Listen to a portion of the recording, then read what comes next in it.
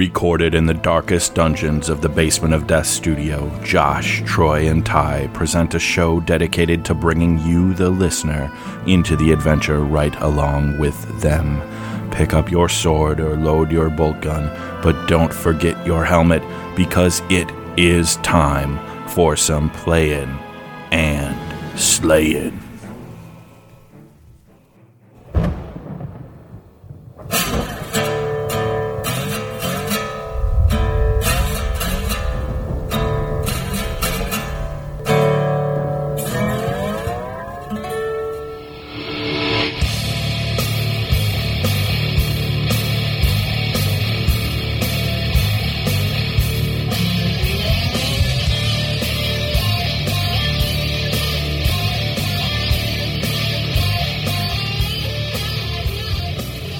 Live from the BOD studio, it is playing and slaying. Maybe that was too soft, but it felt good, and that's what counts, because this is episode number 24. Whew. So wow. We've been doing this for roughly 2 years. That's what that means. Yeah. And as per usual, we're going to talk about some things that we do all the time, what we've been playing, what we've been hobbying up, and what we've been purchasing.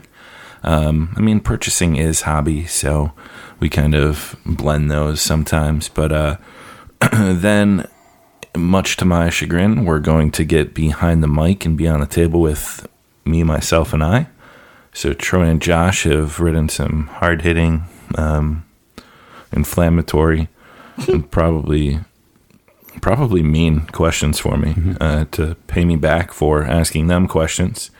And then we're going to play it or slay it, a card game called The Mind, which I believe was released at Gen Con, or close to. Sometime around this summer, Gen Con. right? Yep. Well, then we'll talk about it later. Yeah, so we'll get into that. Wrapped into our playing segment, since it has been a hot minute since we recorded. We're going to talk about a little Age of Sigmar tournament that we've affectionately called BryceCon, which took place up in Oshkosh, Wisconsin, back in September. So, going to talk about our experience there, get through the usual stuff, and should have a fun show. And while we prepare for the show, we also, we've been living by our motto that when you're playing and slaying, it's important to stay hydrated. So, other than a couple of ice cubes tonight, what have we been drinking? I'm participating in Sober October, so I have a Diet Mountain Dew. Troy, what do you got? Wait. Yeah, no. What's up? Sober October. Mm-hmm. Why? Just because it's fun. It's fun. Mm-hmm. It's just something to do. Something to do. In October. Then there's nothing in that. No, it's just Diet Mountain Dew. Has it been tested by some kind of third party authority? You guys saw me open it. I was like... All right. Well, Josh is not drinking, so good. That's right. We're proud of you. You're doing a good job. Thanks. It's also like a weeknight, so... All right. It hasn't stopped us before we record on weeknights. All right, Troy, what are you drinking? I'm a little weak. This is almost like Sober October. Because I'm drinking White Claw hard seltzer, which I think they waive 1.5% or something like that. Yeah, they let it sit out. It's like old seltzer water, and I think it ferments, and they get there's like a little bit of, it's kind of like kombucha. Where they tell you that there's a little bit of alcohol. And they take a little taste and they're like, oh, this kind of tastes like peach. Okay. Yeah, right. I tell you what's good with White Claw. More alcohol. Vodka, yeah. If you want a vodka soda that's not messing around, you add White Claw into your Tito's. That may be the second drink, maybe. I brought a couple of these, so maybe mixing the next White Claw with some actual alcohol. Because, this is just I don't know. It's like a bad soda. So I'm doing the black cherry one. But it's doing the job. It's wet. Supposedly has alcohol. It's bubbly. Spiked sparkling water. Yeah. It's like some teenage party. It's like a junior high dance or something. Yeah. It's like Zima with less punch. Tyson, what are you drinking? Well, I'm holding it down for the beer drinkers of the world. I've got a Fixed Gear Red American Pale Ale from Lakefront Brewing here in Milwaukee. It's pretty good. It's one of their flagship, I would call it at this point, beers. And I'm drinking it out of a Milwaukee Brewing Company glass, so I had to be very careful that I said Lakefront Brewing and not Milwaukee Brewing. But yeah, it's good. It's a solid one. I think it was the last one in the fridge, though. So sorry. Come November, you're gonna have to buy more fixed gear. Fair enough. All right. We'll be sure to make up for Josh's sober attempt at October by having another drink midway through the show, so that we can, Right. So we just have to total like 6 by the end of the show, right? Yeah. It's a 2-drink minimum. We might be, 2-drink minimum. And That since checks Josh out. is not holding up his end. Mm-hmm. That checks out. All right. Well, we have been playing some games. You guys definitely more than me. So, Troy, how about I'll let you kick it off. Have you been playing some Ashes? Ashes. So this game from Plaid Hat, card dice game, came out probably, 20? I probably have it somewhere. Few years ago now. 2014. Probably three, 4 years. Yeah, maybe not that bad, right? 2016 maybe. Gorgeous artwork if you're not familiar with it. Really cool mechanics where, again, if we compare everything to Magic, right? The mana or the kind of energy comes from rolling dice, and there's usually 2 types of dice that we'd have with a deck. And you it has multiplayer, but usually it's kind of a one-on-one game. You play to the number. You have Phoenix Born is kind of your hero or whatever, and that's basically take down all the life points for the Phoenix Born and you win. And some of them have spells, and you have a spell board and then like a creature board and interact. So really cool, kind of unique mechanics. The dice add some cool things, and we just been playing a ton at work. Again, Neil from work, he bought it. And then we've got a couple of different, I think there's 2 or 3 people, maybe more. I think we have about 5 or 6 people on a list where we've been trying to do it at lunch every once in a while. So actually, I hadn't played it in probably a couple of years. Yeah, because it had been a while since we had played. Yeah, a handful of times. and that's funny. The one I always remember because that's where we met Paul. Really was playing That's Ashes. Right. We had Ashes at the distillery for a game night. Right. Yeah. So it's the kind of Ashes. It's an interesting memory. It always comes when I play it. So, Yeah. So we play, and I got to teach it. So and it's funny. I taught 2 times. I played. I actually taught. I had to learn it myself and then teach it twice too. But it comes back really fast, and I think we're going to keep playing it because Neil has his. Another guy at work has everything. He has like one of those Hobby Lobby cases, and just has like every expansion, everything that I had never seen. And there's some interesting decks in there that come in the expansions and tons of dice. I didn't realize how many expansions they had done for it. I would again. It stands up. Who knows? At some point, if I find it, maybe not, a little bit cheap or something, I'd pick it up again because it is fun to get to the table. Yeah, that's another Isaac Vega game. Yep. Mm-hmm. So, all right, and then we have been on Roll20 a little bit recently. I've been doing the Tomb of Annihilation, Dungeons and Dragons. Up until last few weeks, it had been their most recent adventure book, but now with Dragon Heist being released a couple weeks ago, Tomb of Annihilation, though, is kind of a jungle adventure, ruined cities and temples, set in Cholt, which is kind of fun because there's dinosaurs and various creatures like the savage meat-eating koala bear pack. That Yeah, I don't know what those things were, man. Zorbos. They were called Crazy. Zorbos, yeah. But it's fun to mix it up a little bit. That one, Bryce and Brendan from the guys from Milwaukee AOS Club are a part of with you guys, and then Paul and brother Tom. So we're having some fun, I hope. Mm-hmm. And I like that Tom's an Australian druid. He only turns into koala bears and platypuses. Isn't that not right? No. No? Oh, He's been turning into a brown bear. But I thought he was always a koala bear. I think we suggest that he has to be only Australian. Right, and he should talk with an Australian accent. Yeah, that'll be good. And you guys, why I wanted to touch on this is the party, well, some of them, the others are sleeping, just met a key figure in the Forgotten Realms, Artis Cimber. So, don't know if anyone realizes who he is or what he's all about yet, but the group met Artis. Like celebrities is wandering the jungle. I mean, you never know. Yep. Yep. Yep. All right.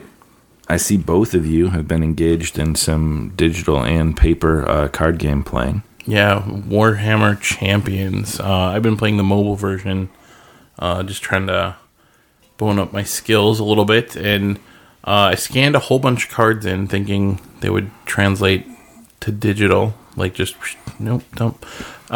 You have to, like, pay this in-game currency to switch them from physical to digital. Oh, to play with it? What, to like play with them actually online and like... Right.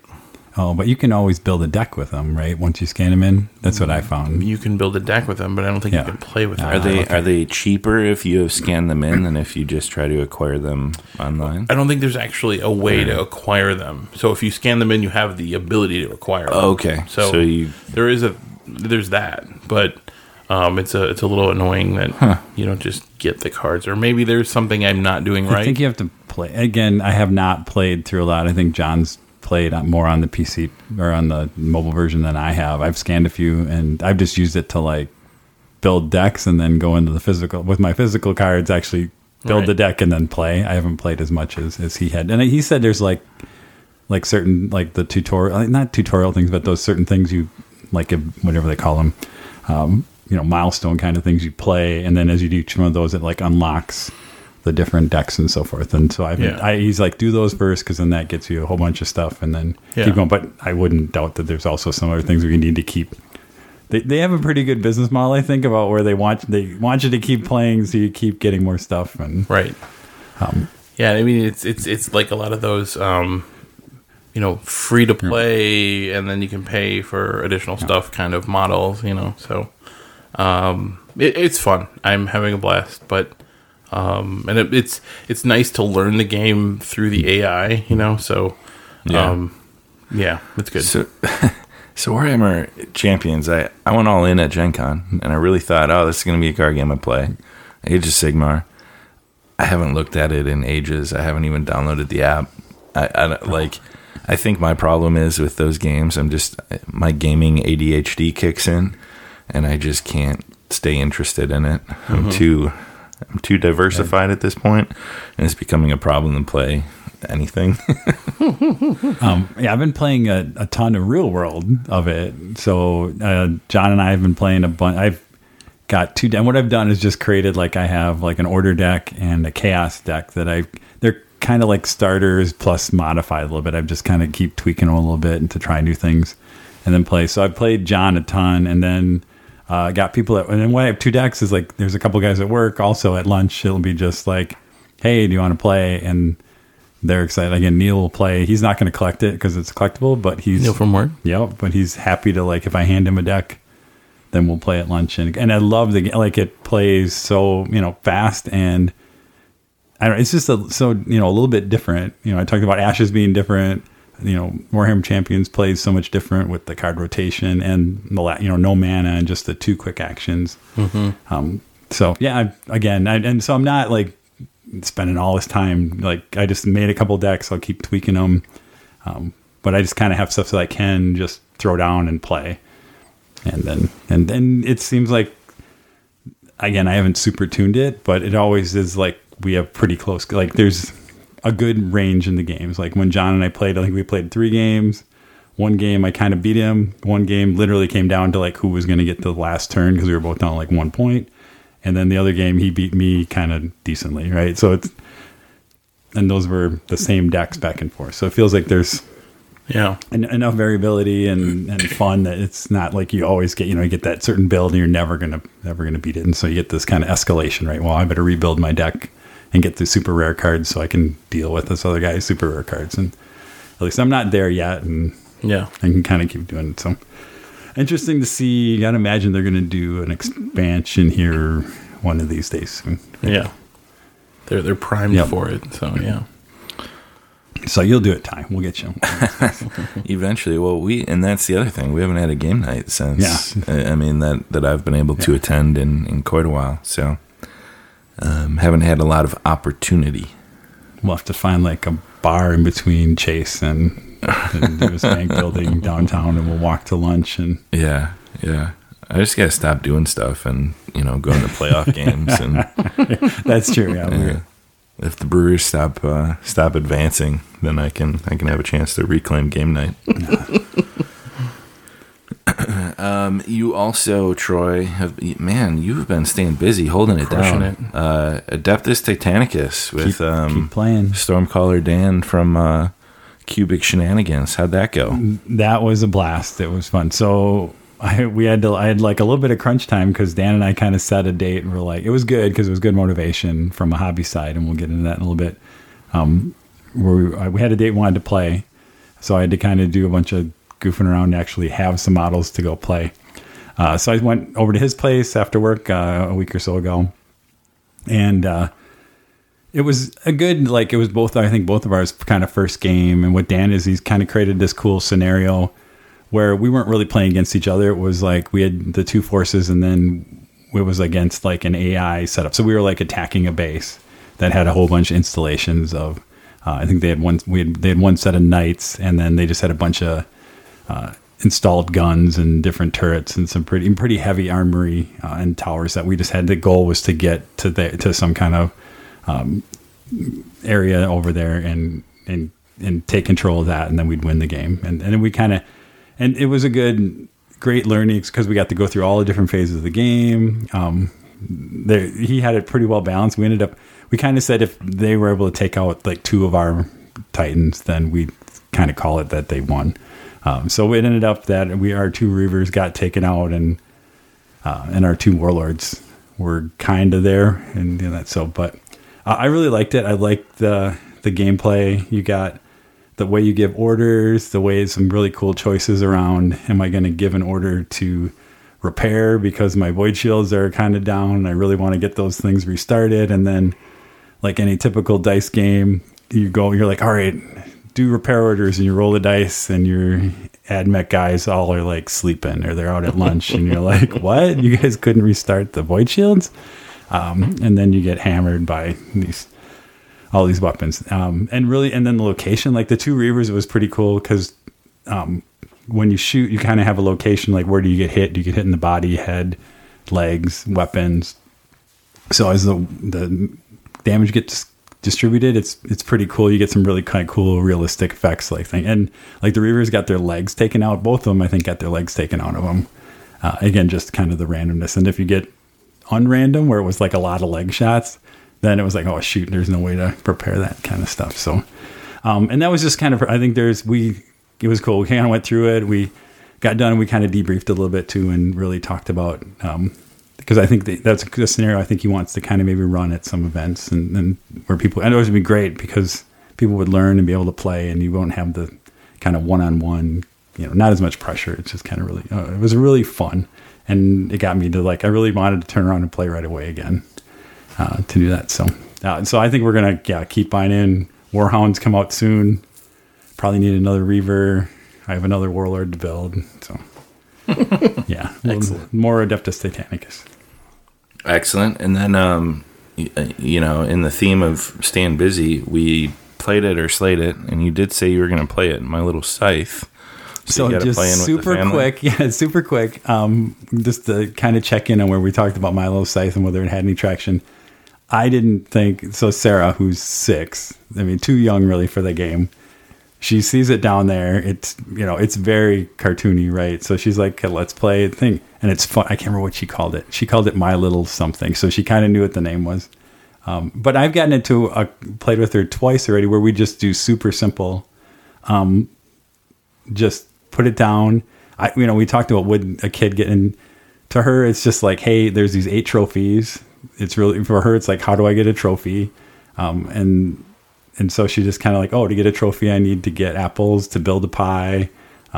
If I get apples and I give them to my opponent, I get friendship. So she kind of understood that stuff. So we play like kind of super simple rules for just, until we get 2 or 3 trophies and that. But she's playing the real rules. Like she kind of gets that, help her like either move, or you get to roll where you create the stuff, seek or make, right? And so she kind of gets she likes the seek because you get to roll the dice and put the stuff out, and then she kind of gets well to do that. Then I got to get my apples to build stuff. So I'm actually surprised because I thought it would be like I'd goof around and be a couple of years to that. But yeah, we're just kind of doing a super simple version and do that. So I think it might have legs where younger kids are actually going to kind of find it fun, just in terms of like, okay, I just have these trophies. I want to get it.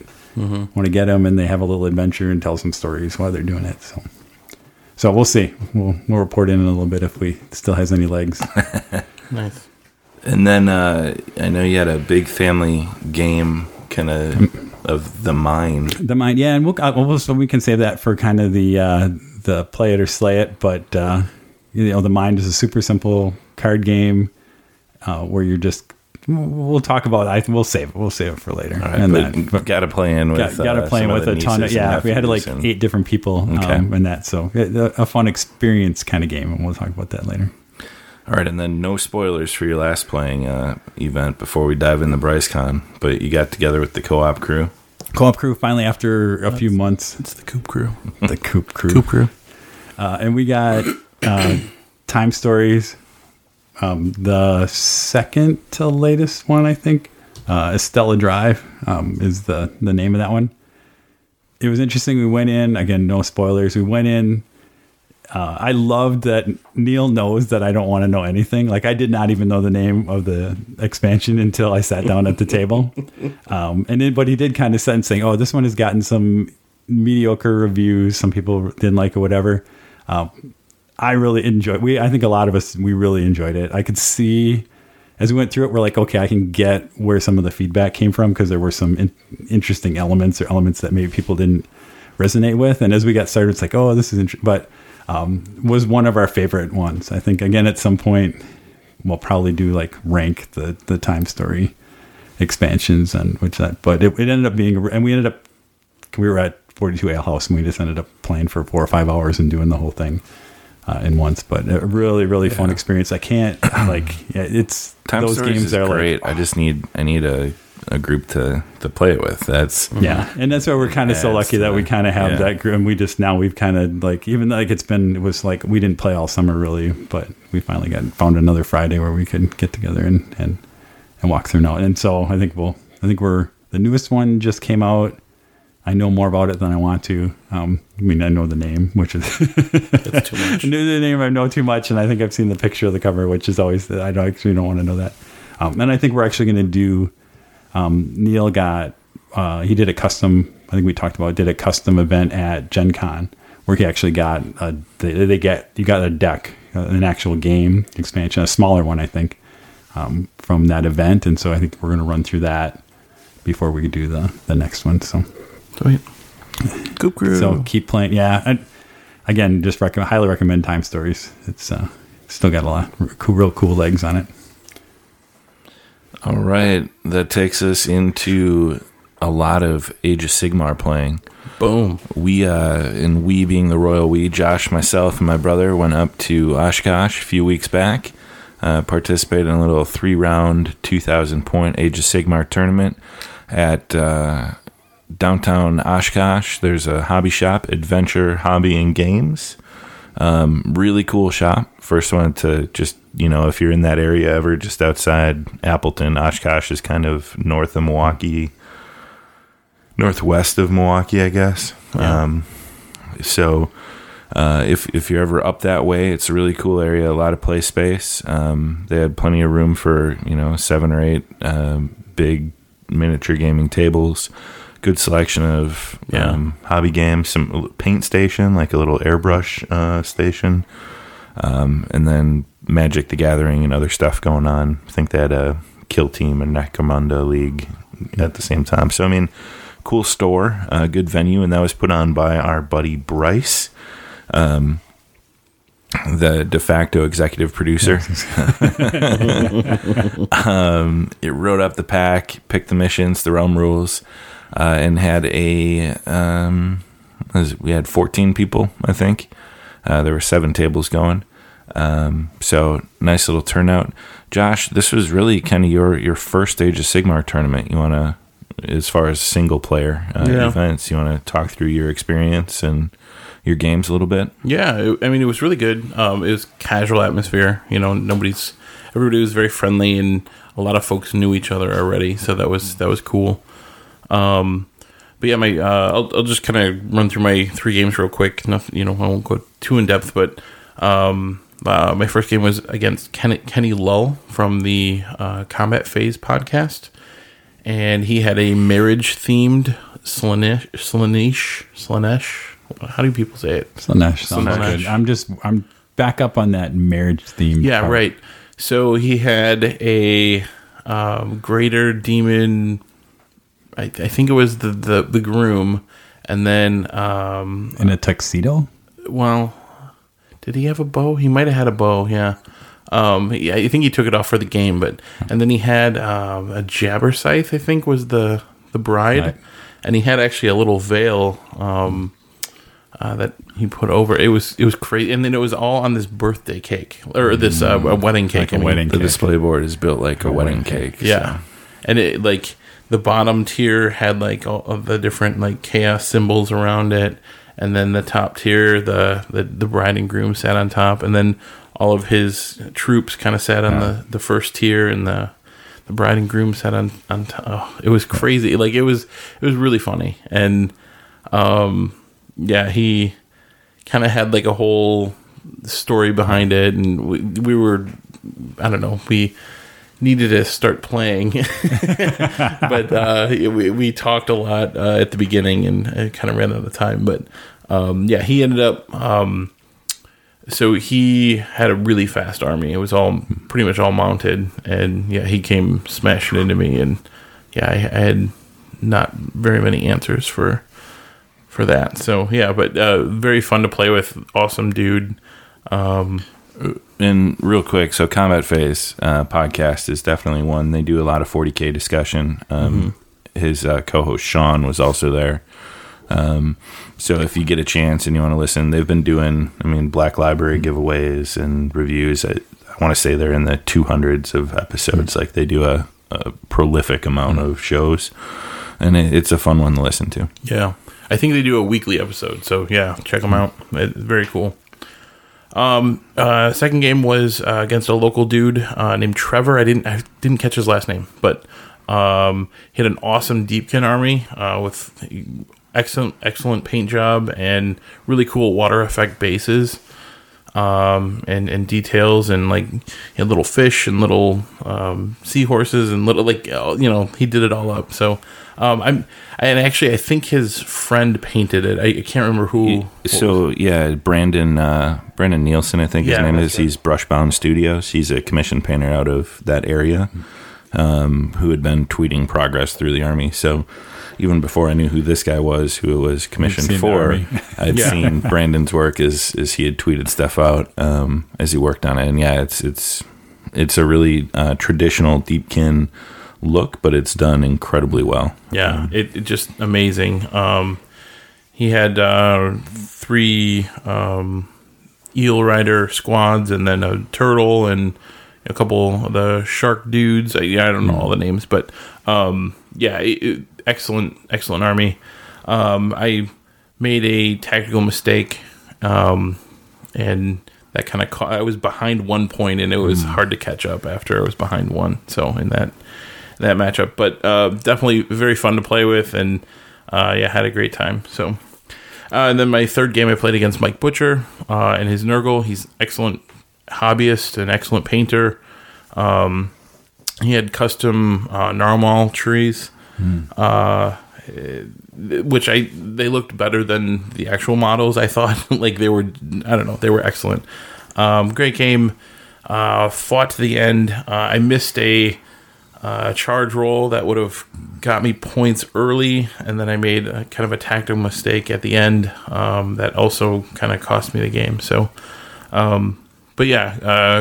great time with Mike, and overall it was a great experience. I had a good time and had fun driving up with Ty and Tommy and talking shop, and it was a good time. Very cool, yeah. And, Josh's comments kind of made me think about it. The level of hobby at this tournament for a small local, hobby store was fantastic. We had some of the best hobbyists in the Midwest there between Butcher and another Norm, a guy that's been on a hobby streak that is approaching a year, I think, on Twitter. His Skaven display looked really good. Bryce's stuff, Dave's stuff. I mean, everybody, like, the level of hobby at this little, for a shop one day was crazy. So Josh and I we were near each other at times, and I believe at one point I heard Butcher say he warhammered your butt so hard. Oh, Butcher warhammered his ass off. So we were really battling back and forth, and right at that tactical error that I made, and then him swooping in at the right time, he warhammered his ass off to win that game. So yeah, it was pretty funny. So I mean, three games. I brought my my Legions of Nagash, which I hope this is the last tournament that I bring them to. I've kind of been trying to get some other projects going. After playing, 50 plus games with the same army, I'm kind of ready for something else. But started the day against Butcher and his Nurgle. Nurgle is kind of the bane of my existence. I don't think I've won a game against Nurgle in all the tournaments I've played this year. Just something about that matchup, their durability and speed, which is weird because Nurgle never used to be fast, and now they're lightning quick. I can't stand up to it, or I can't take them off objectives quick enough. So it's always an uphill battle. It was kind of a slower pace game, and we didn't get very far into it. It ended up being a draw. I mean, hardly anything died because I kept bringing stuff back. I couldn't kill his stuff because he had so many saves and wounds. So it was just kind of a stalemate game. Mike's a great guy to play. It was just kind of one of those boring games where nothing really happens. The armies meet in the middle and just kind of grind away at each other. There were probably a few ways I could have tried to pull it out if I'd had maybe one more turn. But the speed of play kind of hurt me there. Game 2, I ended up against Dave Nordstrom. Dave had been playing Brass Stampede up until recently. He's been playing Nurgle, so I didn't get to see the Stampede. I saw Nurgle again. We had a really fun game. Dave's a great guy from our local club, and it was the first chance I've had to play him heads up in a single player game, and he won by 1 victory point. So it was one of those close games. Had I been able to hold on to an objective just a little longer, might have been able to take it, because my Vampire Lord was doing some work to his Blight Kings. He was my MVP of this tournament. And then round 3, I think the way it lined up, I would have been playing Butcher again, so Bryce kind of shuffled things up so you didn't play the same person. So then when Josh was playing Butcher, I played against Bryce, who was kind of ringing for the tournament. And there was a guy in the local area that was interested in kind of lurking around the tournament for like the last round and a half. So Bryce said, "Hey, come on, man, let's get you to play a game." So let him do a lot of the rolling and like choosing where to go and stuff with Bryce's army. So we kind of did a learner game for the guy. So it wasn't really like a crazy tactical tournament game. But Bryce and I always have fun when we're rolling dice. And then, so a while back, Curse of Years, not Curse of Years. I used it against Bryce, and I removed his Phoenix from the game. So I was 1 for 1 lifetime. The next time we played, he killed Arkin before I could cast the spell. This time I was able to cast it twice. The first time it removed 20 Swordmasters, so a big unit of Swordmasters. I cast it again the next turn against his Archmage on Forest Dragon.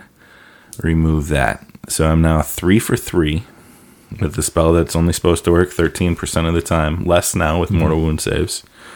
3 for 3 lifetime, and there was much celebration and cheering. 13% of the time, it works all the time. Yeah.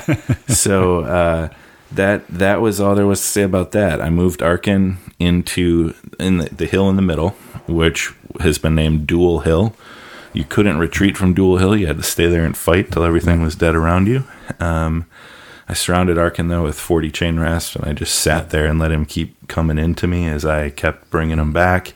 Vampire Lord kind of went through the flank, killing everything else. So it was the three places of the power game that there was no way I could have lost. But we had a fun time teaching this guy how to play Sigmar at 2,000 points, and just showing somebody relatively new to the hobby what the game was all about.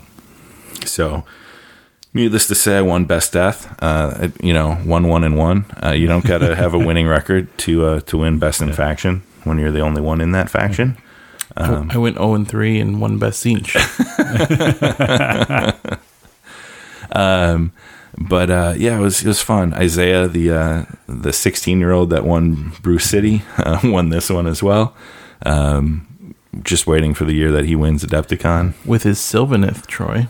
I know, I saw that. Yeah, I should probably get lessons from him or run battalions. Just saying. I don't run Dreadwood. He was Gnarlroot with I think Alariel. Oh, see, I don't have Alariel yet. But a builder and painter. So, just once again, a little late, but thanks to Bryce for putting together an event, getting some people together to roll dice and Warhammer their asses off. And then one game that I did get in leading up to the tournament, because I hadn't played AOS in about a month and a half. I hadn't played a game since Midwest Meltdown in July. So Tom and I got a practice game in, and he killed Arkin in turn 1. Charged in with a Maw Crusher, and I thought, let's just pack it up, let's re-rack. And then I looked around, I'm like, let's play. You want to see how your army works. I'll not quit after losing my general in the top of turn 1 because I didn't position my units right to screen.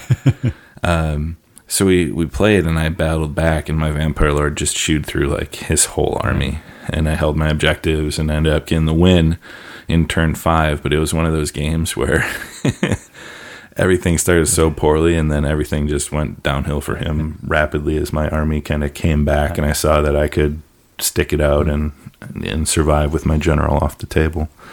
But we had a lot of fun that game. He's working on a new army, though. I'm working on a new army, so I don't know how many more times Death and Iron Jaws will crash against each other, because that's been probably a dozen games or so we've played. Now we got to get Troy to a tournament. Mm-hmm. Yep. All right. I'm going to a 40K tournament. And as such, you are going. We've had a couple hobby nights. Let's get into the hobby segment of the show after our marathon of playing. Who wants to kick it off? Troy, I know you've been doing some robots and some 40K stuff. Yeah, as I talked about, to get ready for playing Adeptus Titanicus with Dan, I had to get a bunch of... I wanted to get some paint on. I wasn't just going to show up with gray plastic. So I didn't... They're not anywhere near finished, but I was able to at least get base coat, get the skeleton kind of all... get metalled on that, and did base color on the armor plates. For my Reaver, and the Warhound still needs, or Warlord still needs a lot more work, and then the Knights, at least again, got base color on. But what I did, I basically spent a whole weekend playing with my airbrush to get them that far, and I used this Vallejo metal color. I don't know if you've seen that as it's really what people are saying is really super good metallic airbrush, and so I bought some and kind of looked at did exactly what they kind of say. So they actually have like a gloss primer that they tell you to use, like a black gloss primer, then use the metal color, and they have a whole different ranges, anything from like a gunmetal up to like a silver. I think they have like aluminum steel, all kinds of different things. And then they also have like a varnish they say that you put over it, and you get some really cool, really good results, and it really flows pretty nice. Because sometimes metallics in the airbrush it all depends. I mean, the other Vallejo, the regular Vallejo metals are also pretty good. Played with those, but I would, if you're thinking about it, end up being almost $10 a bottle, I think, depending on where you're getting them from. But they're larger bottles too. They're not the little tiny droppers. But it was fun to kind of just play with that and play with the airbrush kind of all weekend, because that's what I used to kind of get them all figured up. And I think it's metal. It's also what I think Steve from Steve Herner's using. Yeah, I think he was using it. I saw. Too. He had something on Twitter. I think he was using it for some of the scenery stuff that he was doing. So very cool. Yeah, Steve's been tweeting. He's working on a new table for Holy Havoc, which is like a Scryer Warpstone facility. Yeah, and he's using like all the 40K terrain, and then he's greening the heck out of it to make it more fantasy-like, or kind of that fantasy, whatever, steampunkish kind of almost look great. So that's pretty cool. All right, and this appears to be either somebody got a private lesson or watched the hobby video. Yeah, I think this counts as hobby. I think I counted it as hobby because you were actually hobbying the other night, and I'm like, I'm not doing anything, but I did watch a video. It's like I stayed at the Holiday Inn Express. And I think, again, most people, and maybe you don't, right? Vince Venturella, who's on Warhammer Weekly, right? If I get that right. Warhammer Weekly on YouTube, yeah. Yeah. And I think it's funny, they actually have a live show going on, I think, like right now as we're recording this, or tonight they did. Wednesday nights. Domus is on talking all things Greenskin, Iron Jaws, Bone Splitters. Yeah, behind the curtain, when we're recording now. But he has like the hobby cheat videos that he's done like 100 and some. I've been kind of picking and choosing through that. And one of those latest ones was he has like 2 hours where he does, if you saw again on Twitter, he posted this Titan or Night Titan that he did this crazy freehand on. And I saw that, and then I saw he actually did like a 2-hour video of him doing it the freehand, and actually that's edited, so it took him probably more like 6 hours probably, or at least to do it. And so I got sucked in and I did not watch all. I kind of fast forwarded a little bit through some of that, but all that series, I mean, I think if there's anything you're looking to figure out, he's probably got a video on it, and he's amazing and stuff. I think they're really good. His dry brushing video. You think dry brushing is something that's just a basic, everybody knows how to do it, standard practice. His 2-hour long hobby cheating dry brushing video taught me more about dry brushing than I thought there was to learn. Just the different patterns, the way you do it, why you do it the way you do it, how it looks on the model, and how shading matters when you dry brush. I mean, all of this stuff.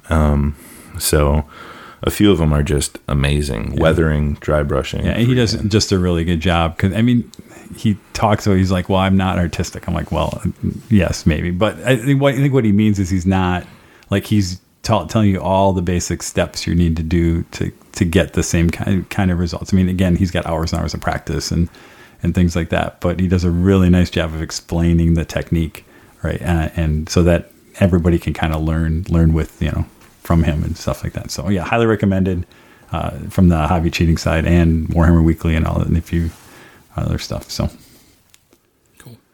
Roman Temple. Yeah, I've been working on some more Hearst Art stuff. Behind me here.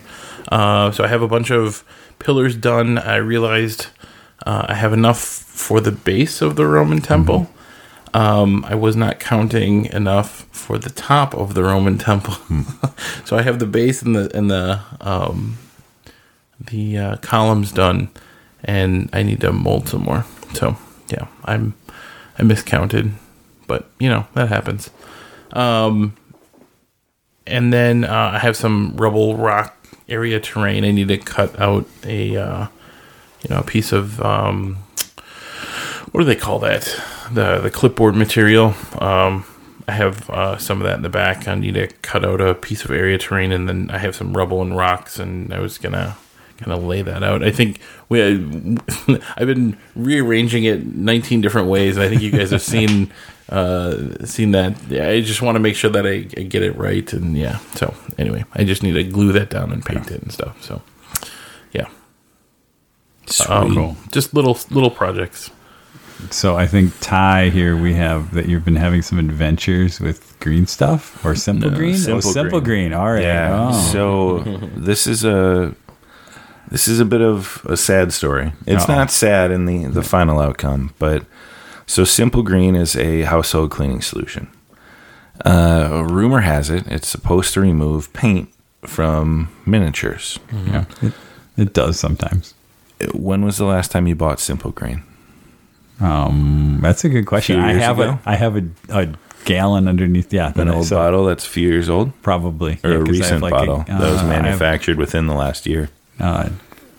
Probably not, because I think I have a big gallon, like a gallon or a 2 gallon So underneath my Did hobby they change table. the formula? So I put Simple Green into a bucket, and I put 15 models in, let it sit for a full 24 hours, took one out, and I'm like, It just looks nothing cleaner. like fell off. It smells really strong. My basement smells like cleaning solution.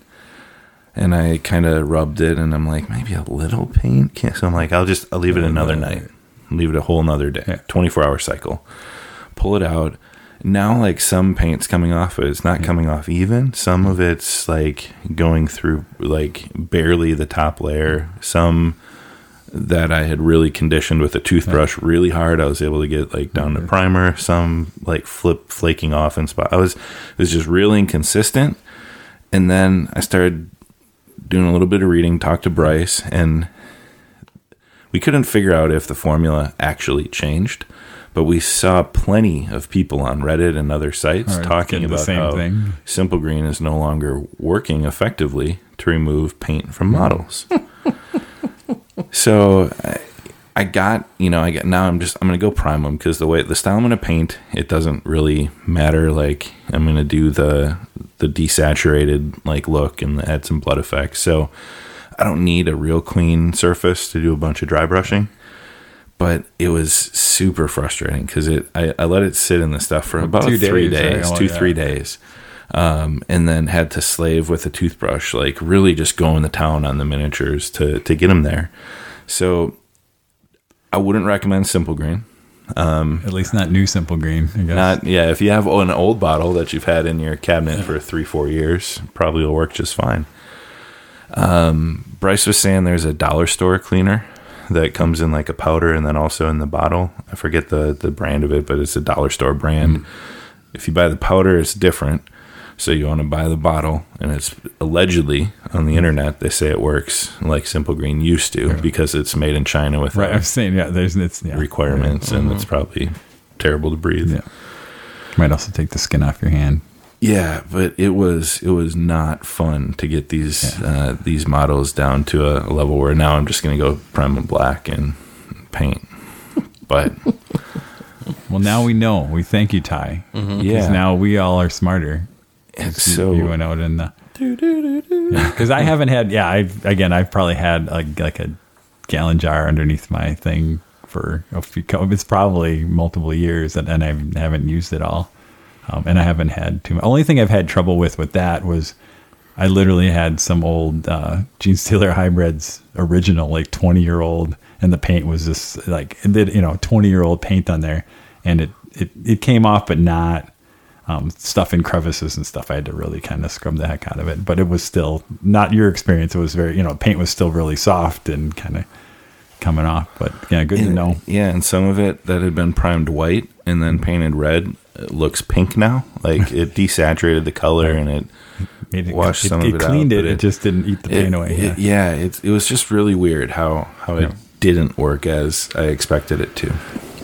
All right. Well, Simple Green, if you're listening to us, you need to fix your go back formula. To toxic, right?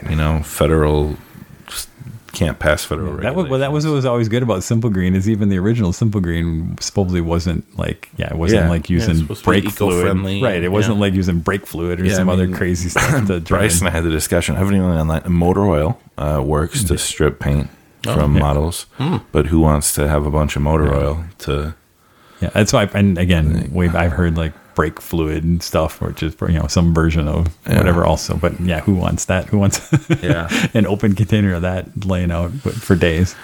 Yeah. So gasoline. Yeah. Well, I was frustrated because I couldn't start painting those models while I was waiting for 3 or 4 days for paint to not come off of them. I started working on my Deepkin finally. And I'm going all in on this hobby project. I decided that I'm going to flex all of my hobby muscles. So I'm going to do resin bases. I'm doing a lot of conversion work. And one of the conversions I bought, Screamers of Tzeentch. They're kind of manta ray looking things with barbed tails and all these crazy fangs. Well, I just started trimming and sanding, and before I know it, I had 3 what looked like manta rays, and then I took Namarti Thrall legs and the torso from the Eel Rider kits, and then the head and arms, and posed them so it looks like they're riding on the back, standing, surfing on the manta rays. So I'm doing that for my Ishling Guard, which are the defensive eels, but they're not going to be eels. So I'm going to do, I think, 6 more of those, so I have 9 of them. And then I have a couple of boxes of Stormcast, the new Evocators, which I'm going to ally in. And that got me thinking, how do you make Stormcast and Deepkin really work together? So I started hacking up the weapons and using some of the polearm blades from the long sword blades from the Namarti Thralls box in lieu of the stabs for the Stormcast. And then took some of the female heads from the Deepkin boxes and put them on the female Stormcast bodies, and had to hack off the Stormcast heads at the neck. So I had the little piece that went down into the armor. And so I got to buy 2 more boxes of Evocators so I have enough female bodies to get the all-female Deepkin Stormcast. And then I put some of the icons that go on their backs. They're like the barbed kind of sharp looking, I don't know like what to call them, but they're like a bladed cage that goes around their head kind of. So doing some pretty, for me, fairly serious conversion work. It's not a simple head swap. It's like different sizes and kits, and it's looking good. I mean, just a couple you showed us so far, work in progress, look pretty cool. So next up is green stuff for the manta rays, and then more Stormcast, but it should be fun. I'm hoping this project comes together. It's something I definitely want to have done for Adepticon, potentially try to get done for Wapaka or Holy Wars in February if I can get into that one. So very cool. Yep, all Deepkin all the time from here on out, once I get those 40 demons painted for Holy Havoc.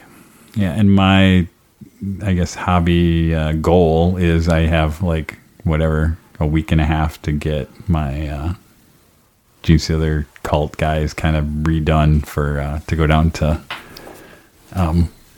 Dragonfall in a couple weeks and just play 1500. And I have most of that. That's the army I took to Adepticon, but I kind of swapped out a few things, and I want to have to redo a couple models there. So we'll see. Of course, I've taken it right down to the wire as usual, but yeah, that's how we work. You got to have a deadline, otherwise nothing gets done. You just paint 80 Zombicide heroes. Kickstarter blank, nothing on Kickstarter. Is that possible? Yeah, there's nothing on there. I'm sure. No. Yeah, so nothing that caught our interest doesn't mean there's nothing exciting. There's a million things on there. Yeah. What was interesting, so back in March or April, Night Models announced the Harry Potter miniature game. Originally, it was set to be a Kickstarter. They pulled that back and did the website pre-order. Finally, after months and months of waiting, the slow boat from Spain arrived in customs, and I tracked it through DHL tracking, and it arrived at my doorstep almost in time for Nicole's birthday over the weekend, because it was a birthday gift, so she got to open it up. Models look really cool. The game looks way more complicated than I thought it would be. It's a legit miniature skirmish game. That then there's a cooperative board game element too. But the rule book is, Night Models just like Batman. It's a serious, and I was not expecting that. I thought it was going to be more of a cooperative adventure board game, and it's got some serious skirmish level meat to it. So that'll be interesting to dig into that one and start putting together some models. That'd be cool. Yeah, I didn't look. So what is it? I assume it's all the character models, but then is there monster, or what's the? So there's Voldemort exclusive, the Death Eaters, that he surrounds himself with, and some of the villains, and then there's the troll that comes into the Hogwarts at some point. And just a couple others. So it would be kind of like a skirmish, like the bad guys against that's the feeling I get. Yeah, and I don't know. I haven't To be fair, I haven't read too deeply into it. But it looks like there's competitive skirmish. So you've got like the Slytherin kids, like Draco Malfoy and his two cronies, and then you've got like Dumbledore's army, which are some of the supporting people. Then you've got Harry and Ron and Hermione. So bunch of minis though. The resin, they're 35 millimeter, so they're a little bigger. Detail looks amazing. The board they're like tiles with squares, so cardboard tiles that you line up to set your board. So more to come on that, but it was fulfilled as far as Kickstarter when I think of, not really Kickstarter, but. Cool. No, I don't want to play it, Troy. I don't either. I didn't put it in here. Oh, Josh. No, I don't want to play it. What? I don't know. Expanse. The door and corners. Oh, maybe I didn't put it in there. Wasn't me. Nobody wants to own up to nobody's this. on. That's what's cool is show notes that write themselves. You just it's a new feature in Google. You just like put it in there, and then the AI like fills in an outline of stuff you should. What is funny? If we dumped our 24 episodes of show notes into one of those AI things and let it write a show for us, it'd be pretty entertaining. It would be good.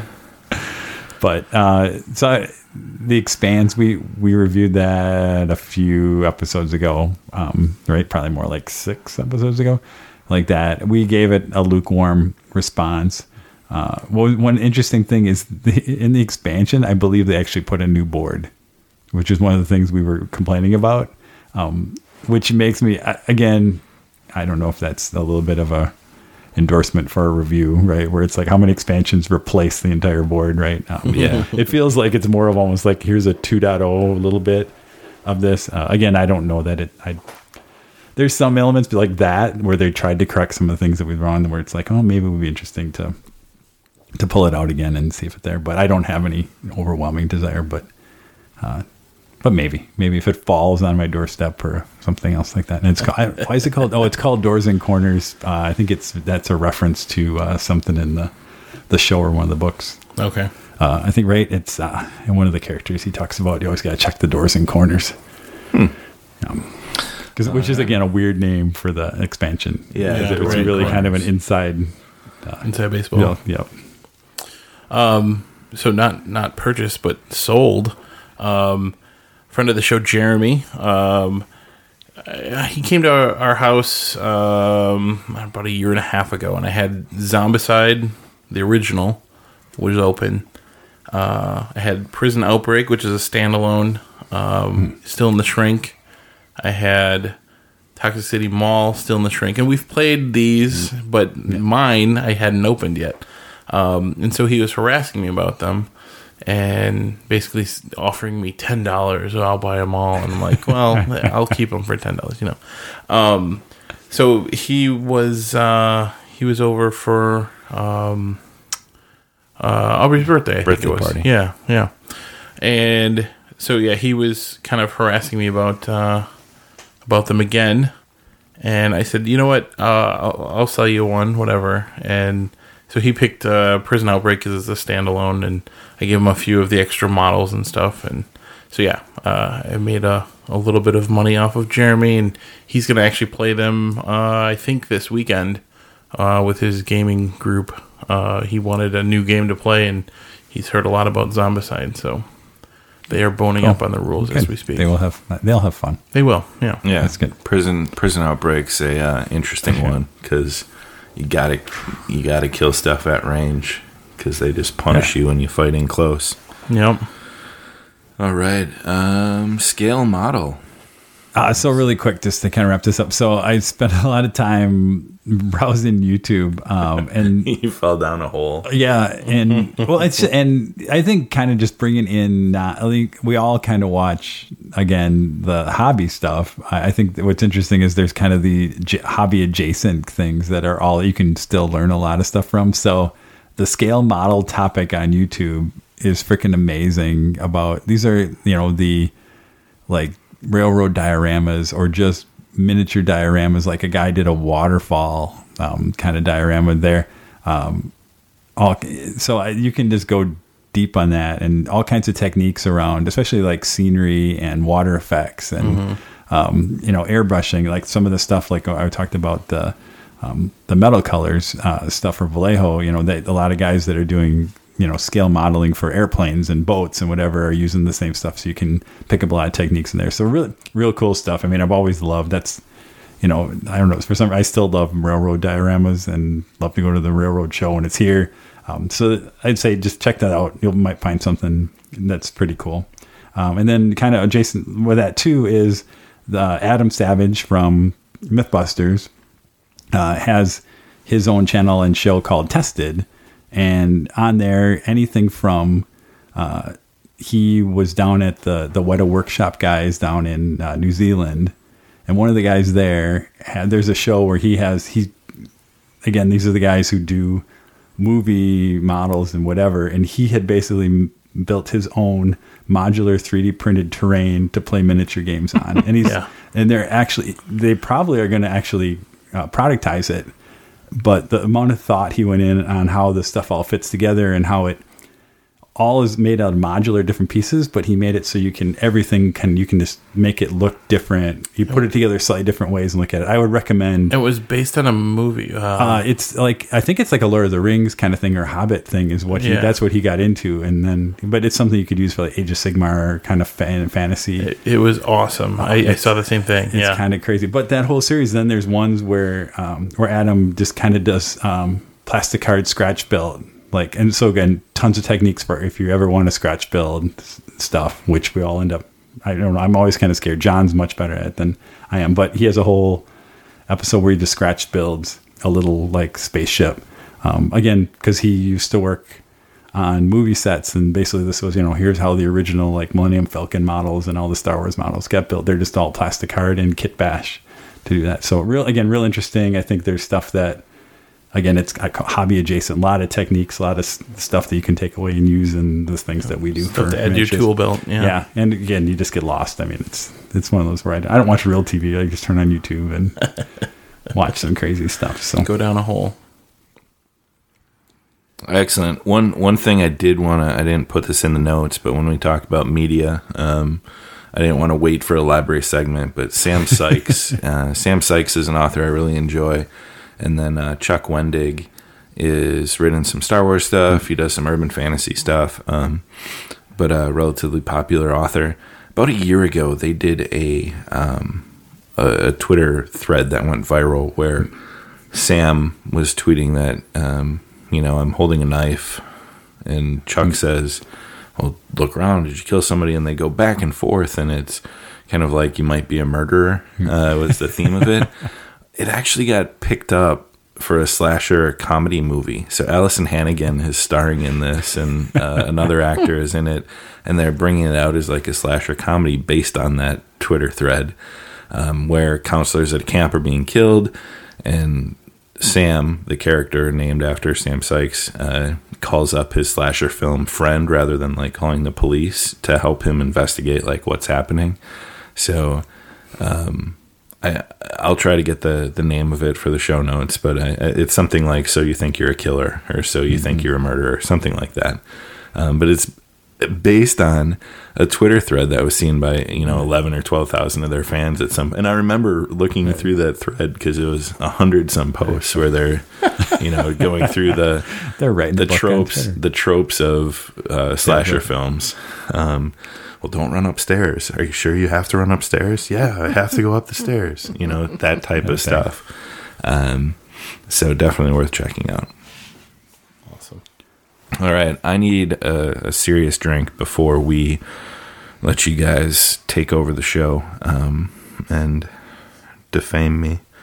So we're going to take a brief break, refresh our drinks, or, glasses of water if it's October still, and come back with a little behind the mic with Ty. So Josh and I'll get ready. We got some questions we got to dust off here. We got some kind of bindings we have for the chair. We have some bright lights we're going to turn up. We're also going to turn the heat up in here a little bit, and we'll be ready to rock and roll. So we'll be right back.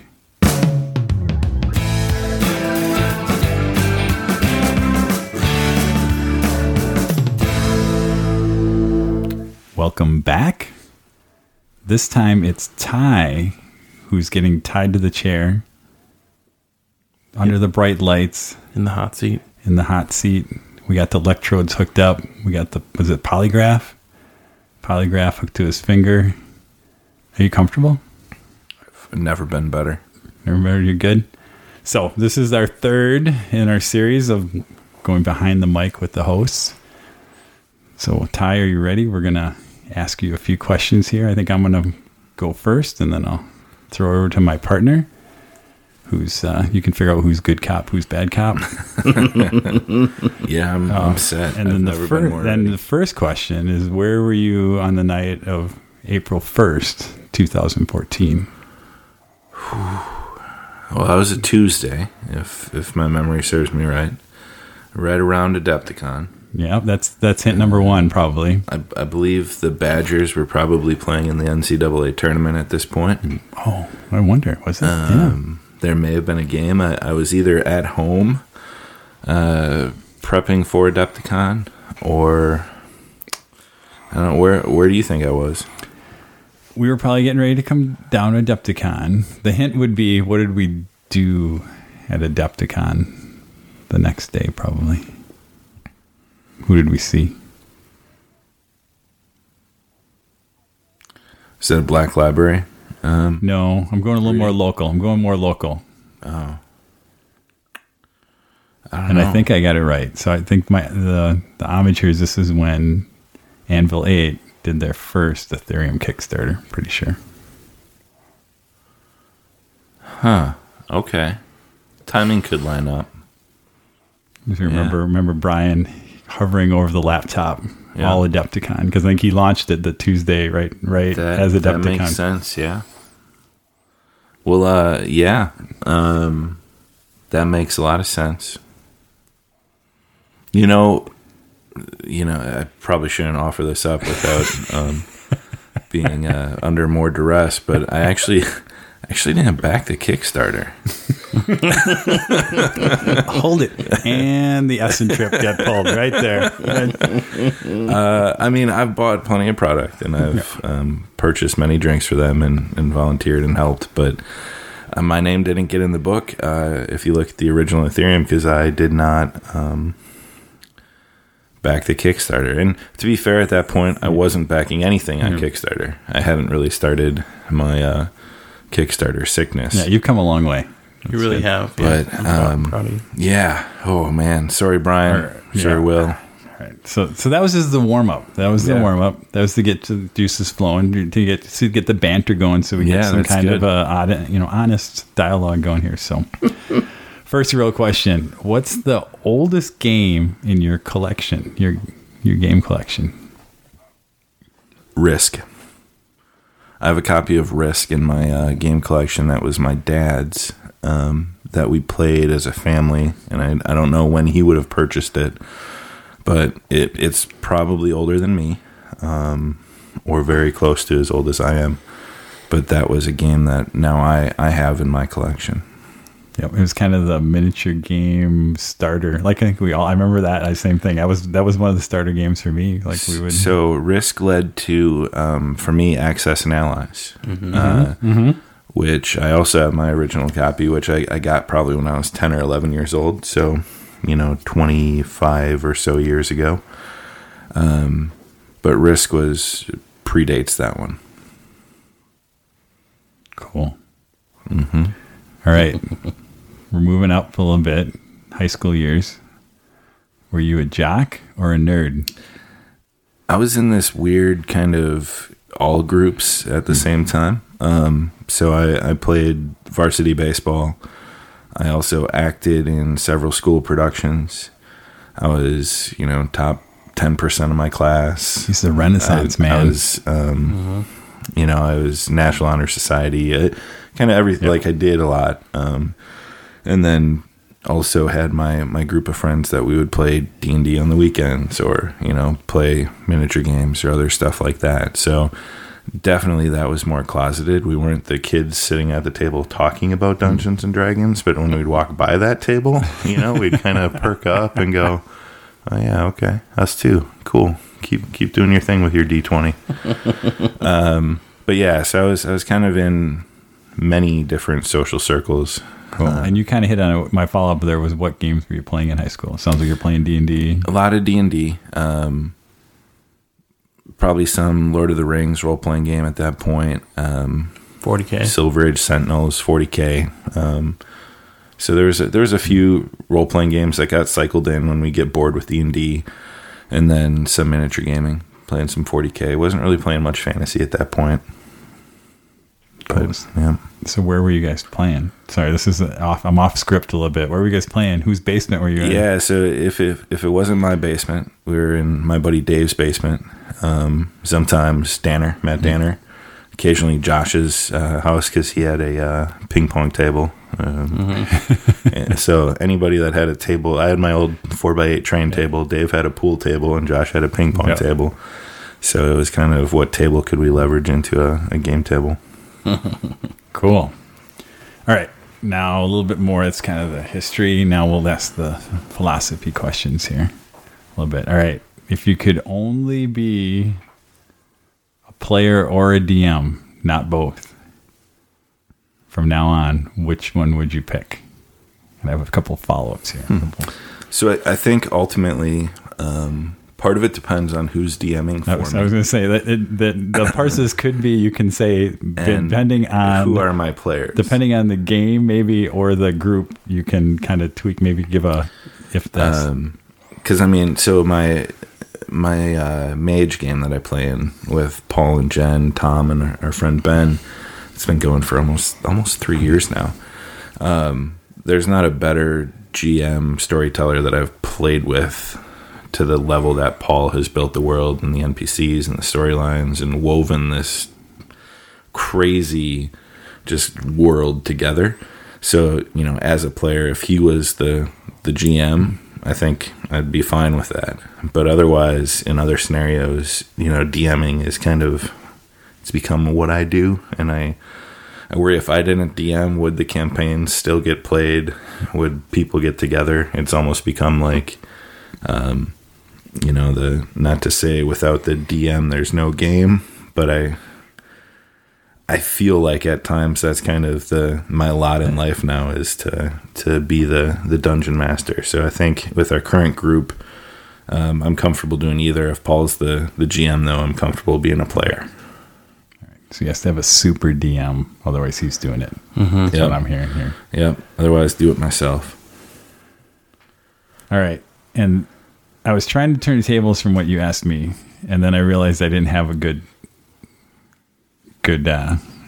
answer for it. So I'm going to actually ask the question so I can form the question. But if you could only read 3 authors for the rest of your life, and then I'm going to ask you to kill, marry, or whatever those authors. But no, I'm not. But if you could only read 3 authors for the rest of your life, who would they be?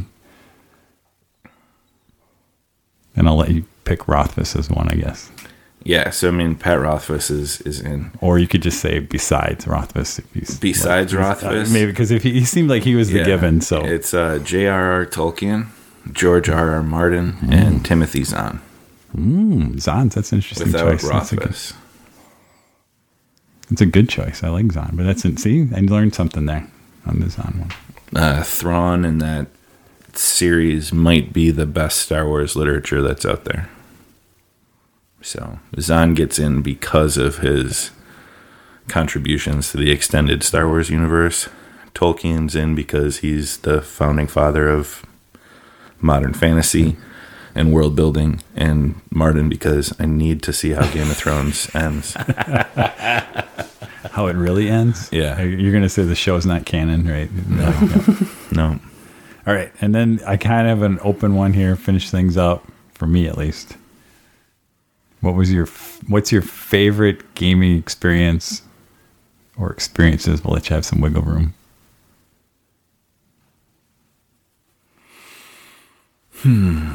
I think so. If it's a role playing game, it's some of the old campaigns with a group that through high school and early college years. Some of those up till 5 a.m, rolling dice and going through the Rod of Seven Parts, kind of some of that old AD&D stuff.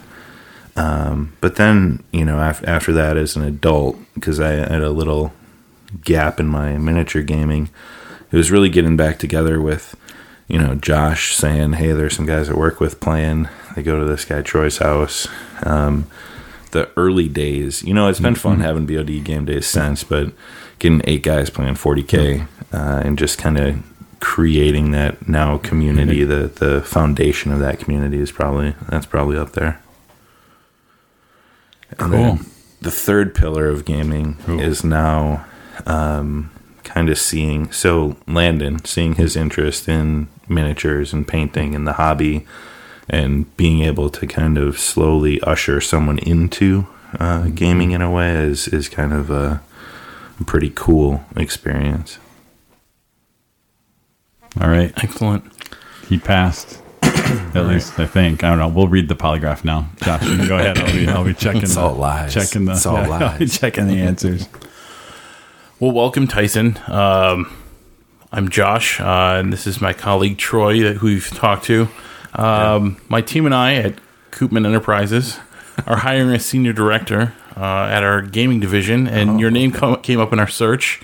I think it was passed to us by our friends at Anvil 8. I'd like to ask you a few questions, see if you'd be a good fit for the role. Would that be okay with you? Yeah, let's do this. Fantastic. So what do you hold as your greatest gaming achievement to date, sir? See, that's interesting. I don't achieve a lot. I don't win a lot when I play Age of Sigmar, so it's definitely not tournament finishes. Completing an army is nice, but it's, you know what? It's world building. It's the work that's gone into the OG Dragons campaign on Roll20, and the storyline and the crazy amounts of characters and betrayal and arc that game has taken. So it's probably crafting a story like that. That's cool. Yeah. If you were gifted $500 that had to be spent on gaming or hobby related items, or whatever, what would you buy? I mean, that sounds like a Tuesday. $500 spent on gaming.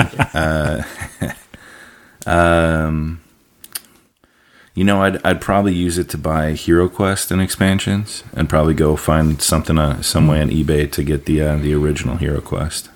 Nice. Reunite the Grail game. Bring it back together. Yeah. Awesome. A little trivia question for you. I just want to test your math skills. If you laid all of the Scrabble tiles ever produced end to end, how many times would they circle the world? And I'll give you a little hint here. Each Scrabble tile is 3/4 of an inch, and the Earth is 196.9 million miles around. So there's, 100 tiles maybe in the Scrabble game? 26 letters in the alphabet, a few repeats. Let's call it 100. 3/4 of an inch, that's 75 inches, 6 feet. Carry the 1 million, 6 million feet. 8 times. You looked that up, didn't you? No. Really? I just did the math. You nailed it. For real? Yeah. Yeah, 8 times. I just did the math. That's all I did. That's crazy. I'm checking the polygraph. You should check the polygraph. I think you lied. No, check it. So if you hadn't given me the Earth's circumference there, I wouldn't have been able to do it. Well, but I mean, like Scrabble tiles ever produced, like not just. I figured how many million copies have they sold. Yeah, I was able to just use that to. All right. That was a guess, but that was a good, really freaking good guess. No, he has. He knows all the sales numbers for every board game. It's actually 8 times. And what's funny, because I was thinking it's probably somewhere shy of 10 million. But it's good. Good job. Wow. That's it. You got the job. He's nailing this interview right now. All right. So, Tyson, you open up a board game, a brand new board game. It's new to you. You don't know a whole lot about it. And you find out that one part of the game is missing. Oh, how dare they flip the table and take it back to the store. So we'll say the artwork, IP, theme, kind of all together is scraped off of all the components. I want to get a game where the theme is Right? A themeless game. The full I feel like there's a few games that we've played where we could write back. Like, I'm sorry, the theme was missing from my game. the full rule book is missing, so you have like a turn order card or something that kind of helps you along, but the full rule book is totally gone. The game board is gone. Oh. Or the components, cards, dice, meeples, whatever, are gone. What would be the most disruptive to your play experience? So can I ask you a few follow-up questions? Absolutely. All right. So the rule book, right? Can I go to Board Game Geek and like find answers? Oh, this is a brand new game. It's not even out there yet. Okay.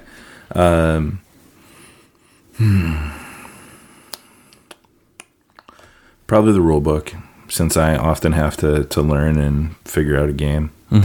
The rule book's probably the one where if I don't have another way to learn the rules, I'd use the components to make up my own game. But yeah, because I've bought games that don't have good artwork or theme. The Mind.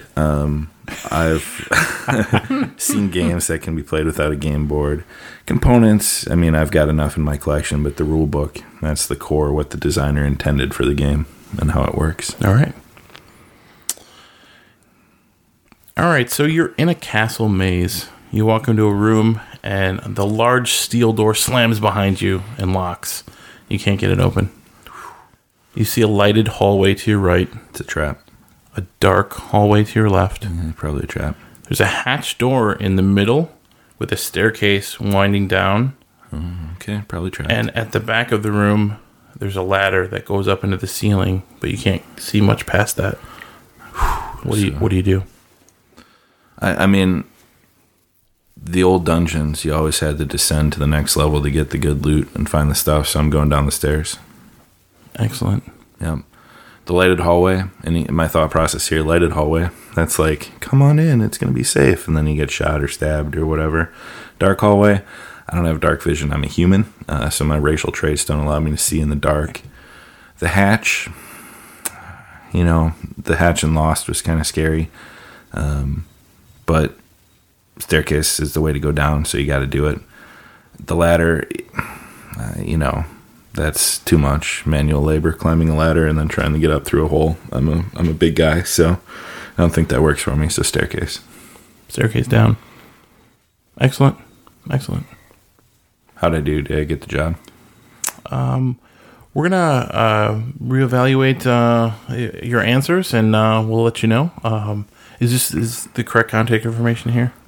We'll post it in the show notes. Yes, ty@basementofdeath.com. Nice. Fantastic. Awesome. All right. Well, thank you guys. That was invigorating. Thank you, Ty. Thank you. I learned a lot about your staircasing. We'll be back after a short break and talk about The Mind from Pandasaurus Games.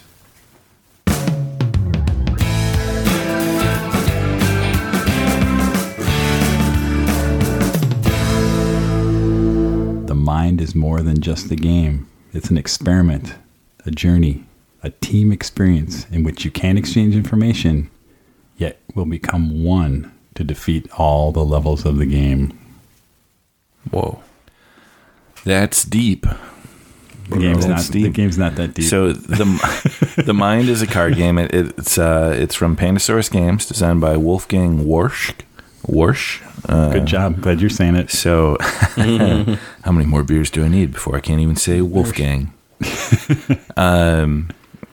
It says 2 to 4 players. I think you can play it in larger groups. Plays quick. I mean, we're talking a 5-minute game. All cards, no board, no components. Price point, I'm guessing, was around $20. I think it's like more like 10-ish. 10-ish? Yeah.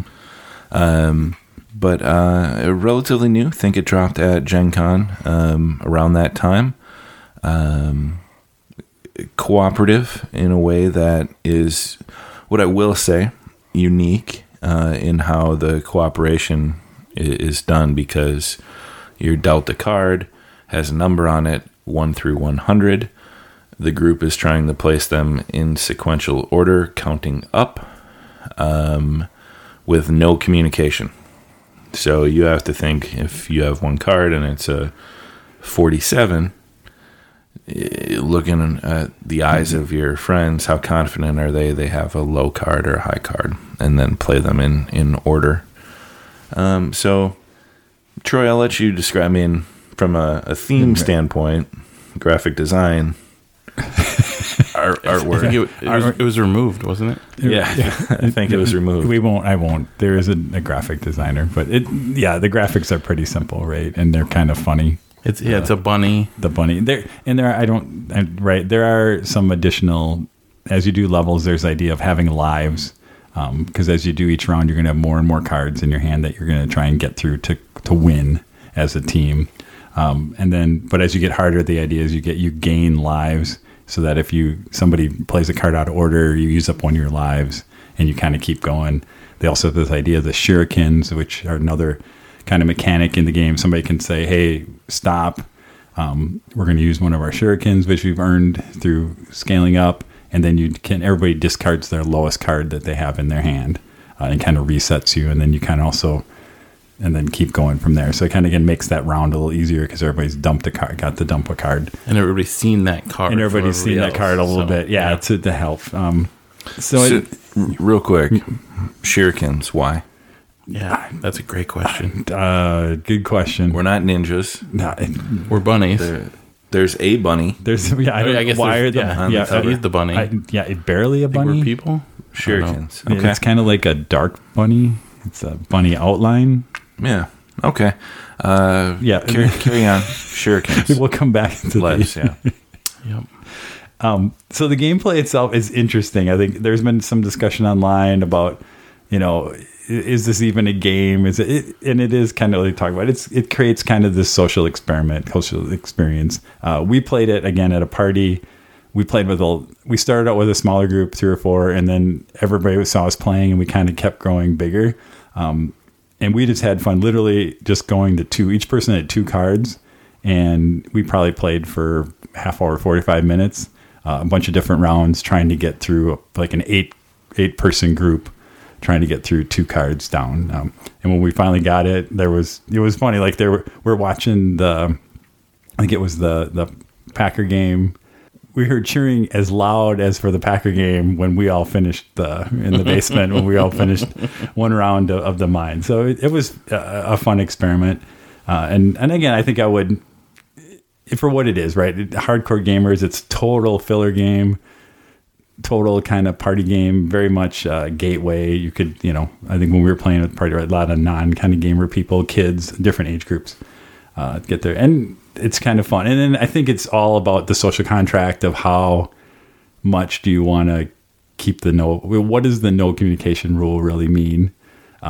They do kind of, I think the designer, when he talked about, because some people were, again, I don't know why people there's a whole way more written about this game than probably it's even, that it's worth. But people are like, oh, you really have to, it should be, everybody's like got their, everybody's like a statue as you're playing the cards. I think the designers actually said, no, the idea is body language, eye contact, you're just not, you're not having verbal communication around what the thing. And even when we played, it was more like there was some verbal communication, just not about the cards themselves. It was kind of like, oh, maybe you should go, kind of things like that. Not without, nobody really knows what the numbers are. So what you're talking about, as long as you're not saying I have 48, you're still having fun with it. So again, I don't think there's a wrong way to play the game. It's all about what you're doing to have fun. Mm-hmm. So that's pretty much mine. Questions? We played a little bit, right? Yeah, we got our feel for it. So we sure did. We did. We got a shuriken. It's and then do we want to maybe that like the what we were making fun of, right? As you heard us, is there's nothing outstanding about the graphic design around. It's interesting. It's sort of weird. It's weird, right? It's weird. And maybe it's trying to be psychedelic or something. Yeah, it's well drawn. But it just doesn't. It could be anything, right? Like this bunny, yeah. But I don't know. It's whatever. It's definitely an interesting game. It's yeah. I would argue it's not a game. It's fair. Ty's that guy on Reddit. That's who it is. It's an experience. Yeah. It's more than a game. It's a puzzle. That's what it says right here. It's more Yeah. than a game. Yeah, it's a puzzle. Yeah. It's a puzzle. It's like playing. It's like Mahjong. playing blind poker. Like, you know, you're not aware of your card, but you see the common card. I don't know. Yep. It's just a. In highly random, right? There's definitely a highly random, because where you get into as you know, a success is where you have a kind of a normal distribution of cards across people. Because if you get skewed, where we get into trouble is if everyone's skewed very high or very low, then you don't. I guess my problem with it at its core is I like making decisions that are informed. Yep. Or mitigating randomness in some way, having an action I can choose. There's no element of a game to this. It's draw a card, choose when you're going to play it based on looking at people. Like if you're playing it to the letter of the law, looking at people and playing your card. I don't know. There's an element of, and as we played it with the large group, the element of, there's kind of like a betting element to it because there's like a gamble, like as we got through it, we all got together and we'd have kind of a strategy, like, okay, everybody go slow, everybody make sure you make eye contact as you are ready to put your card down, because it was fun to kind of go through different iterations of it, and especially with a larger group, try and figure out what mechanics and what matters of communication we could use to make ourselves more successful. So that's it. I think there's more here than you may be giving it credit for. But I would agree at the source, there's still highly random, and you are making, but there's also this betting aspect to it, because you're like, ooh, am I betting that Josh has the higher card or myself? And when you hit that bet, you get that rush, right? Oh, we got it right. Yeah. And that's where this game kind of pays off, is you do get that little bit of adrenaline rush when you do accomplish it. And like I said, when we got 8 people and we got through 2 rounds, you felt like, holy shit, we really got this. We accomplished something, and it was fun. So, I'm not going to convince Ty, but here's what it is. Well, let's cut to the chase. Yep. The mind. Play it or slay it. Josh, where are you on this one? I mean, it's interesting. I don't know that I'd play it more than a couple times, and for that, I'm gonna have to slay it because it would just sit on my shelf. So, yeah, I'm slaying it. All right, I'm playing it, but I'm biased because I bought it. So, but again, we did have a lot of fun playing it. I think this is something I'm going to take to work and use in like a team building kind of thing. I think it'll be kind of fun. It'll be interesting because I think we'll get people on all kinds of spectrums. People who will just like hate it, and people who will like it too. Yep.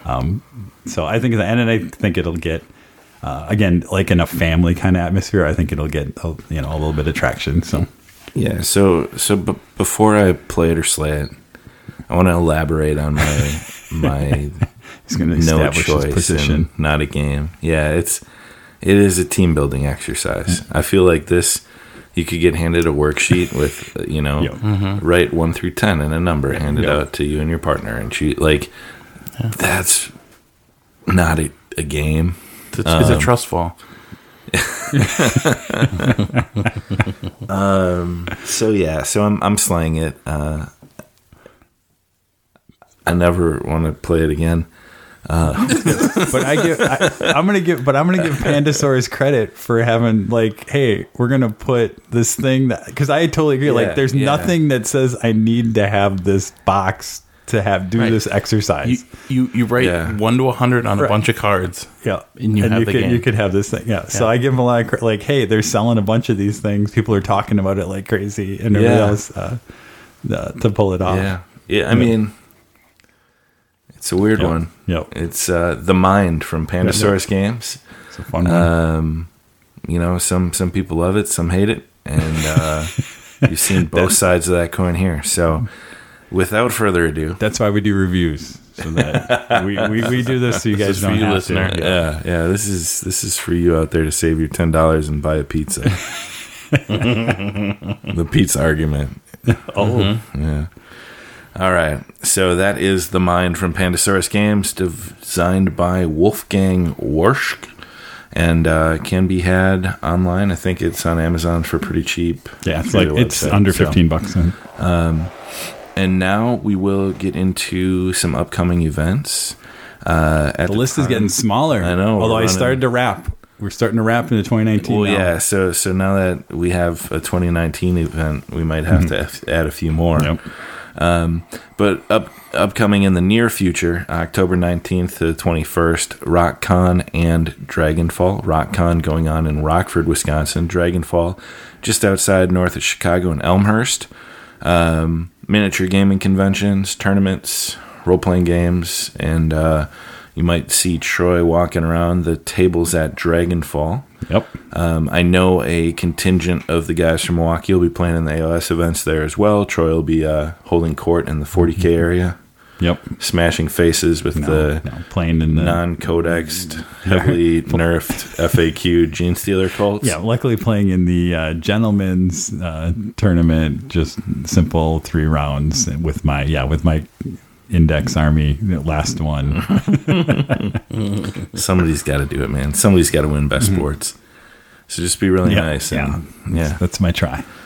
Then right after those cons wrap up, I hit the road for Chicago to hop on a flight to Germany with Anvil 8 Games to go to Essen Spiel, the world's largest game fair, October 25th to the 28th in Essen, Germany. So it'll be interesting to not speak a bit of German, see people from all over the world, and see if I can demo Frontline No Comrades to a group of people that don't speak English. How about French? Can you do it in French? No. Yeah. I just like I just like to point out that The Mind was a Spiel des Jahres nominee in Good 2018. God. Are you serious? Oh, I'm going to have to find someone to talk to about that. When you're over there. Essen. So yeah, Brian and Will and myself will be at the Anvil 8 Games booth. Brian tweeted out, we're about 2 weeks away. Or Will, I don't know who's managing the social medias these days at Anvil 8. But the booth location and the hall, there are multiple halls. It's a huge convention space. So interested to take that in and have a report for our listeners sometime in the front half of November when we recap Essen. I get back. I have 3 days to recover. I go to Holy Havoc, Steve Herner's narrative doubles event. Still have to paint some models for that before I leave for Essen. Weekend after that is Gamehole Con. Do they serve beer in the Essen hall? I don't know. I'll find It's out. Germany, yes. Did you think so? What I'm really worried. I was just going to say, Ty, please take pictures, but I'm worried, if they serve beer in the hall, we're not even going to get anything. I will. He won't even, we'll barely know he was there, so we'll have to ask Will and Brian what happened. I will take some pictures. So here's the funny thing about current state of affairs. The Milwaukee Brewers are poised to play in the National League Championship Series. Second time in my lifetime they've played in the League Championship Series, 2011. Before that, it was 82, before I was born, that they played in the American League. If the Brewers were to beat the Dodgers in best of 7 and advance to the World Series, games 1, 2, 3, 4, and 5 of the World Series take place while I'm in Germany. So I will not be able to attend a World Series game in Milwaukee. If the Brewers go, I will be finding a place in the homeland of brewing to watch the Brewers. Seems only fitting. 7 hours later, then the game is starting here. So Brian and Will might be getting a tie that gets up at 3 a.m. to watch baseball before going to Spiel. That's right. You'll just never switch time zones. Just stay on Milwaukee Central time. Standard Time. Yeah. Mm-hmm. Deal. Holy Havoc, November 2nd to the 4th. Just outside Chicago, Steve Herner's event. I'm pretty excited for that one. Gamehole Madison talked about Gamehole and the epicness. I don't know that we'll get a chance really to talk about what we're doing at Gamehole, but we'll be there attending. I think there's a plan to. We're going to run some Zombicide on the Saturday. Yeah, if pre-registration's done. I know there may have been a couple slots left. So on site, if you're there and looking for something to do on Saturday, come look us up. But just an incredible convention, packed to the gills with gaming industry authors, different people, streaming, everything going on at Gamehole. Matthew Mercer, Critical Role, Pat Rothfuss, Mike Cole. I mean, it's never-ending list of people at this point attending. And then Adepticon 2019, March 27th to the 31st, coming up right around the corner. Yep. Event registration will take place in about a month. November That's why we'll start getting it on they here. Said, right? Yep. Around that point. And then there are a few other events we'll fill in the calendar as we get closer to the end of the year. We got to figure out, BODCon and a few other things for the winter. And then back into con season again. So never-ending cycle, but we'll be here to report on it and tell you what you should buy, what you shouldn't buy, like the Mind, and what else is going on in the gaming world. So, as always, thank you very much for listening. Certainly look forward to seeing any feedback and comments on iTunes, Facebook page, Twitter, and you can now find us on Spotify. Yep.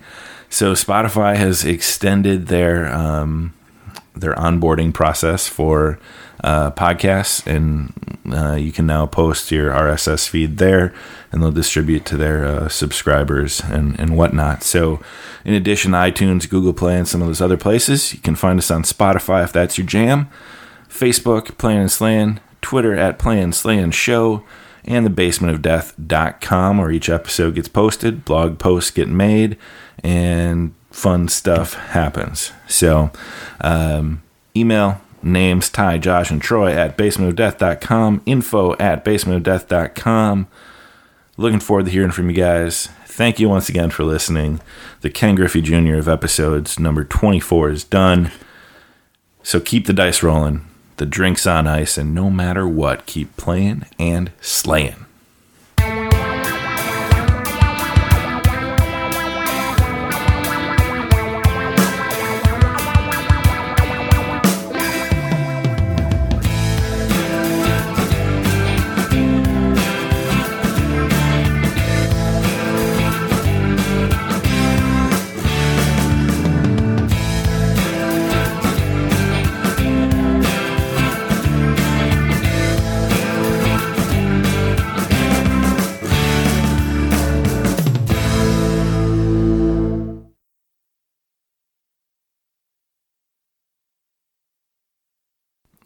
Live from New York, it's Saturday Night Live. No, wrong show. Oh, I was doing my Matt Damon, Brett Kavanaugh. Yeah. Have you guys seen that one? You like beer? I told you I was lifting weights with PJ and Squee and Long Dong Doug. Long Dong Doug. Or Dirty Dong Doug or something. And Handsy Hank. I was lifting weights with PJ and Squee. It's all right here on these calendars that I kept meticulously from my high school years. It's the best work Matt Damon's ever done. It's pretty good. Except for his role in Team America. It's better than that. It's better than that. Wow. Matt Damon.